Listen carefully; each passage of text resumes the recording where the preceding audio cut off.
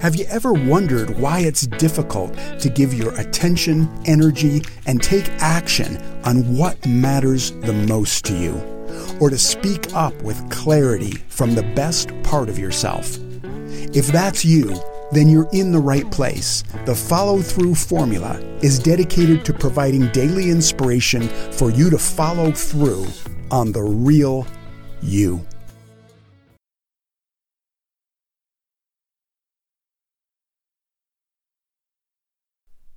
Hello, good citizens. It's Rick Lewis with the Follow Through Formula Podcast. This is episode 28, which I'm recording on the morning of November 4th, 2020.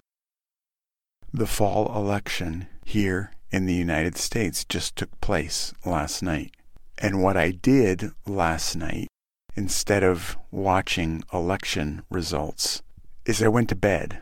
My wife and our son and I huddled into bed at about 8 o'clock, and we read a book together that my son is enjoying, and then we went to sleep.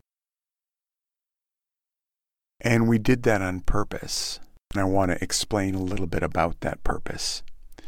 Before I do that, I want to acknowledge everyone in this country who participated in the voting process, either just by casting a ballot or by being very involved in the election and standing for, speaking up about, and promoting their own point of view, whatever it is, in terms of caring about what kind of leadership we elect into office.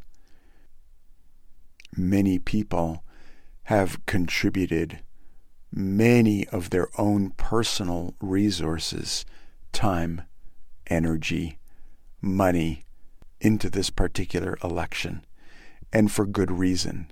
It's important right now that we're having some hard conversations about what we see for our future as American people, and that we engage in the dialogue, the work, and the effort of coming to a consensus about what our leadership should look like.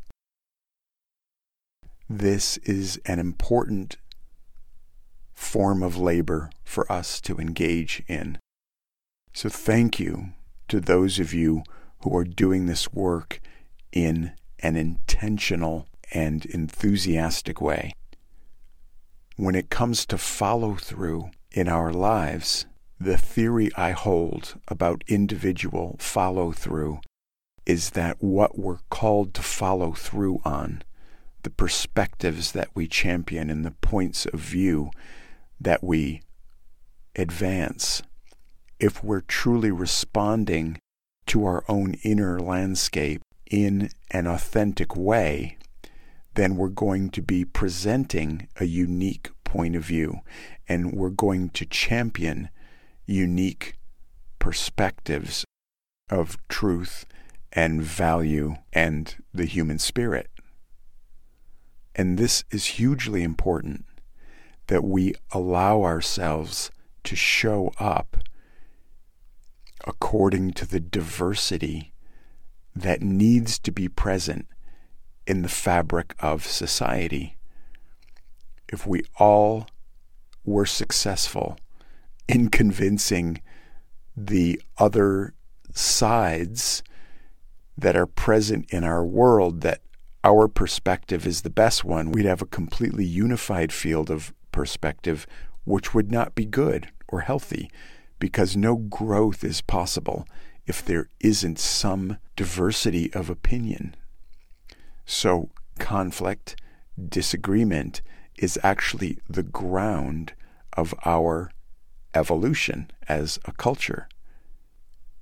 So for me, in this particular experiment of championing a conversation about follow-through, one chief component of that conversation is accepting and being willing to work with our unique capacity for a talent, a skill, a quality that we have. And when we follow through with developing these unique capacities that we have, we actually serve the wider culture. Even though everyone is not going to agree with our talent or perspective or strength, it's important that we offer it forward into the mix, because that is the basis of a healthy society, is that we have these uniquely developed strengths that when they're brought together produce a result that is the sum of that relational activity between people who are maturely and thoughtfully self-developed in their own inner life. That's the ideal. And so we have to be willing to come from that unique perspective. And my unique perspective in relationship to this conversation about follow-through is that your inner governance is your first responsibility when it comes to creating positive change in the world.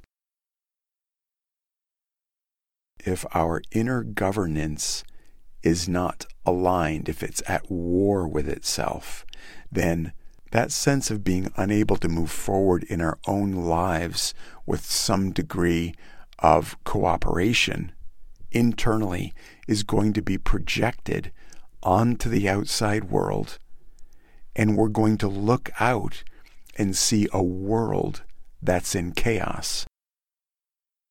But the truth is, if we are inwardly and unconsciously in a form of chaos, working at cross purposes to ourself, that's how we're going to view the world. So the reason that I ignored the election results last night is because my job is to focus on my own inner governance and to promote that idea to other people. My job is to be an example of someone who makes that a priority in his life. And it's not that the other layers of governance, like what's happening right now with our actual government, it's not that these layers of governance are unimportant. They're deeply important. And again, I honor those who are working toward its integrity. But the perspective I'm holding and voicing is also deeply important. And it's a conversation that gets much less energy and attention than the outer conversation about our political landscape. So just to unpack this idea a little bit further, we have three branches of government: the executive branch, the judicial branch, and the legislative branch. There are modalities of human development that have looked at one human being as a collection of parts, that in order to be effective as a person, those parts must work in consort with each other. And those three parts are intellectual, emotional, and physical realities of ourself. We have our thoughts, we have our emotions, and we have our actions, our physical behavior. And when these three parts are not working together, then they can function at cross purposes to each other. Our habits, for example, are what we're speaking of when we talk about the physical realm, because the body itself is grounded in the tangible matter of our physiology. And what the body does is going to tend to follow a path of past inertia. Habits are a groove that our body is residing in. The literal cells, muscles, bone, neurological structure of our actual body will tend to do things in a particular manner. And the more we do things in that manner, the more the body will carry on in those patterns unless we make a concerted, intentional effort to change that behavior and those actions. So the legislative branch is the nuts and bolts of the body, its movements, its speech, its patterns, its particular timing, what we eat, how fast we move, how loud we are, our relationship to our memories, and how we respond to images and sounds, our reactions and responses. It's all grounded in this legislative branch of the actual body. When these three houses or branches are not unified, the body can be carrying out what is the equivalent of past orders. And imagine you might have a habit of eating some things that you know are not good for you. So while the body is going through the motions of eating those same cookies or ice cream or sugar or fried food or whatever it is that the body has the habit of gravitating toward, as the body is carrying out the law of that momentum, think of the judicial branch, which is the emotional side of things. The judicial branch, meaning the judge, the one that looks and goes, this is good or bad, will be watching our behavior and saying, I can't believe you're doing that again. You're still doing that. This is bad. This is not good for us. So the judicial branch, separate from the habits of the legislative branch of the body, is sitting back in judgment of what we're actually doing. At the same time as all of that's going on, we have the executive branch, which is having all sorts of thoughts. So the intellect may be saying, what have I learned about habits and how to change habits? And the judicial branch, the emotions, are saying, wow, you're such a loser that you can't get on top of this and change your habits. And the habits themselves are just being carried out in rote fashion without interruption and just doing what they've always done. The point is, all three of these functions, the actual habit legislative function, the emotional feeling function of the judicial branch of our own inner government, and the executive function, the intellectual, thinking, analytical side of things, all of these play a part and are necessary in a healthy inner government, because all three of these parts can be refined in their activities so that they're contributing an important perspective to the governance of the individual.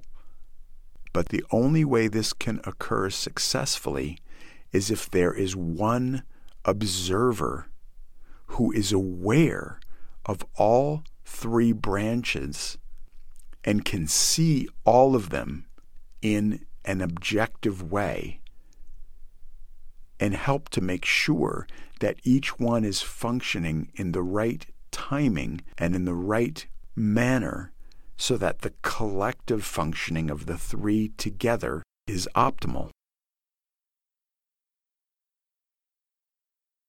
Ordinarily, if this witness function, if this objective seeing isn't present, and we could just call it presence in a person, if a person has presence, then they can be aware of all three of these branches and put it all into perspective and draw upon the contribution of each of those branches in a way that's most useful in relationship to the integrity of the person.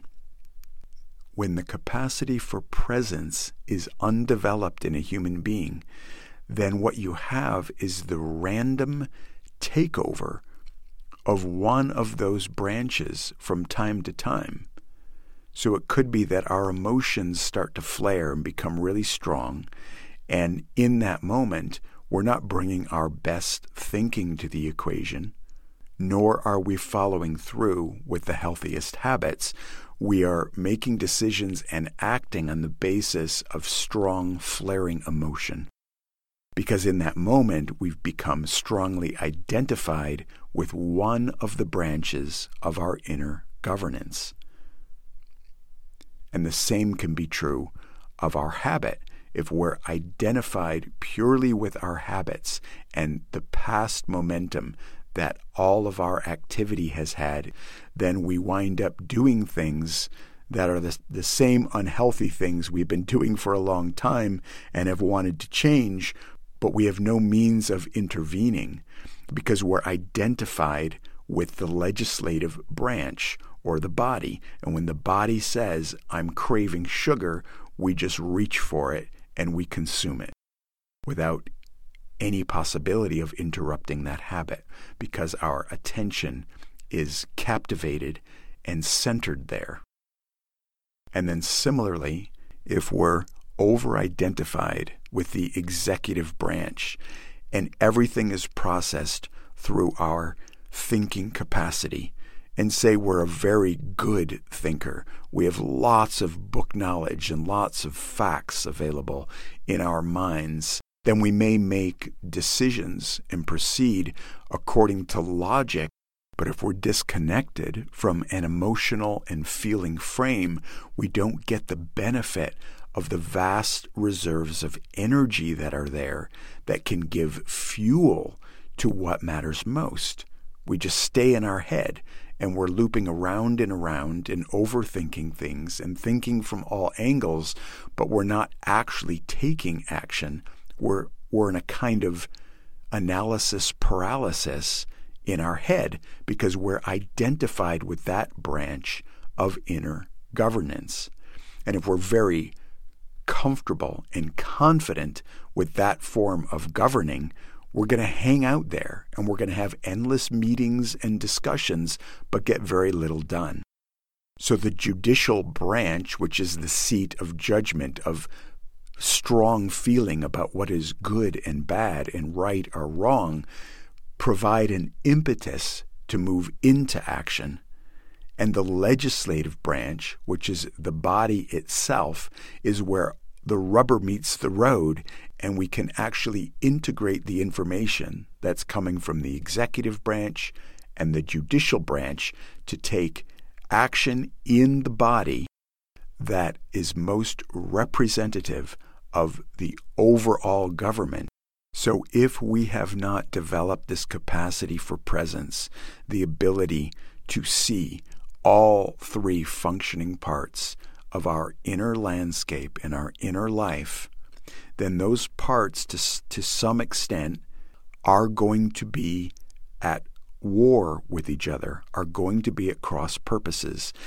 And the experience of being at cross purposes with ourselves is frustration, confusion, paralysis, being stuck, not making progress, a lack of self-esteem, a lack of self-confidence, one step forward, two steps back, being distracted, scattered attention, fragmented efforts.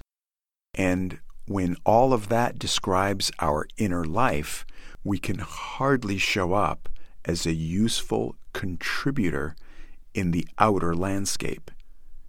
If we're only bringing our own inner war to an outer conversation, we can't contribute to positive change in the outer layer of society.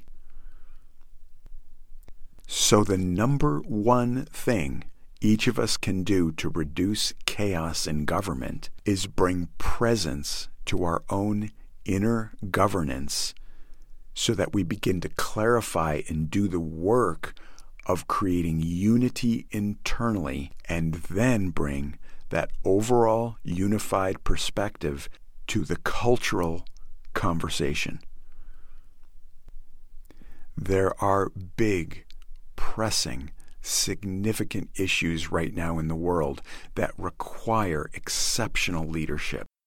The first stage of exceptional leadership is inner self-knowledge and inner mastery.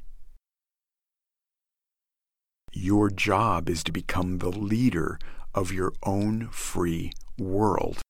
And individuals who are able to achieve that can serve in an extraordinary way.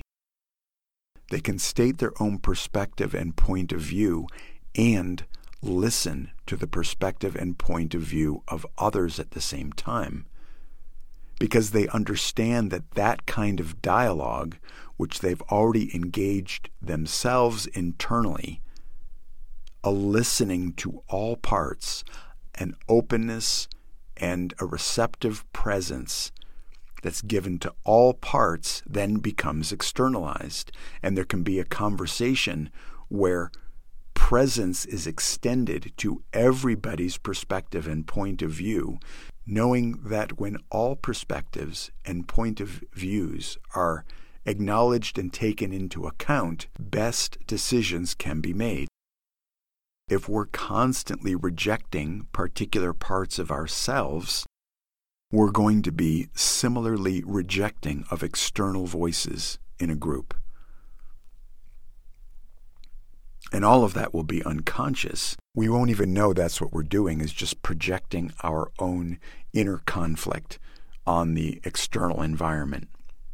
So when you can have a calm, open, receptive conversation with all parts of you, you can do that with other people. This is the only way to reduce chaos in government. As long as this sort of inner war and chaos exists inside of individuals, then that chaos is going to persist externally in the world. So where I am, it's 4:30 a.m. in the morning. I don't know the results of the election. And while those results are going to have a big impact on American life and the rest of the world, I know that whatever results I'm met with, my job is still going to be the same job I had when I went to bed last night, which is to pay attention to my own inner governance and allow that to take place with integrity. That's what's most important. And when I have that form of governance inside, I can always take meaningful, effective action that's resonant and aligned with who I actually am. And if I have that power and that capacity, I can never be frustrated by external events. That doesn't mean I don't have feelings and opinions and thoughts about what's going on in the outside world, and that I don't take action to try and make my preferences become a reality. But because I have this inner relationship to a capacity for unified action, then I don't become a victim of external circumstances. My agency, my sense of agency, and ability to move forward in some way remains intact, regardless of what happens in the outside world, regardless of what decisions are made by the rest of the citizens that I inhabit this country with. So once again, what all of these conversations are about are the ability for you to follow through on you. And to follow through on you, first you have to know who you is. And you can't know who you is unless you have an overview of all three branches of this inner governance I've been speaking about. And you can listen to all these parts and weave them all together under the banner of what we would call human integrity, the integration internally of all human parts. So those are my thoughts this morning on government, both inner and outer, and what you can do to serve in your best capacity as a citizen. Thank you for being out there and being willing to sit and listen as I unfold some of these ideas and perspectives. It's such a deep privilege to have listeners, because even though I'm sitting here still inside of my dark shower stall, I'm speaking to you. You who I know is listening and thoughtfully considering these ideas and perhaps even using them in your life. And because I know you're there, you are actually creating this speaking. I just wouldn't be doing this if there was nobody to hear it. Having someone to be able to speak to helps me clarify who I am myself. And this is how we can function for each other, as listeners to each other's truth.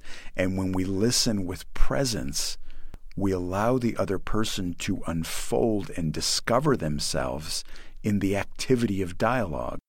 That's how we can help each other grow and mature and evolve, when we create spaciousness through listening and an open consideration of each other's truth. So as you're being a willing listener to me, I hope you extend that active listening to other actual people in your lives. Let them speak, let them talk, let them explore. Because much of the feedback that we want to give to other people about their unconscious tendencies or ways or blind spots or neurosis is something that they will see themselves if we just allow them to speak into it in our presence without having to say anything, just being present for someone else's self-exploration through language. They will see things for themselves in our accepting presence. And I hope you understand that you are actually serving as that for me. So thank you. Thank you very much for that. And this is my intention for the Life Leap community. A place where human beings can come together and unfold and present and explore their own truth in the presence of others, and in the field of that nurturing force, evolve and grow and change into who they are meant to be, into their highest version of themselves. I deeply believe in the need for this, for other human beings to give each other this sense of presence, to fully receive each other and trusting each other to do our own work in growth. All right then, I think that's good for today. This has been the Follow Through Formula Podcast, episode 28. This is Rick Lewis, and I'll be back tomorrow. Hey, thanks for being here and being a die-hard listener down to the last decibel. My vision for these conversations is that you get informed and inspired to take consistent action on the real you.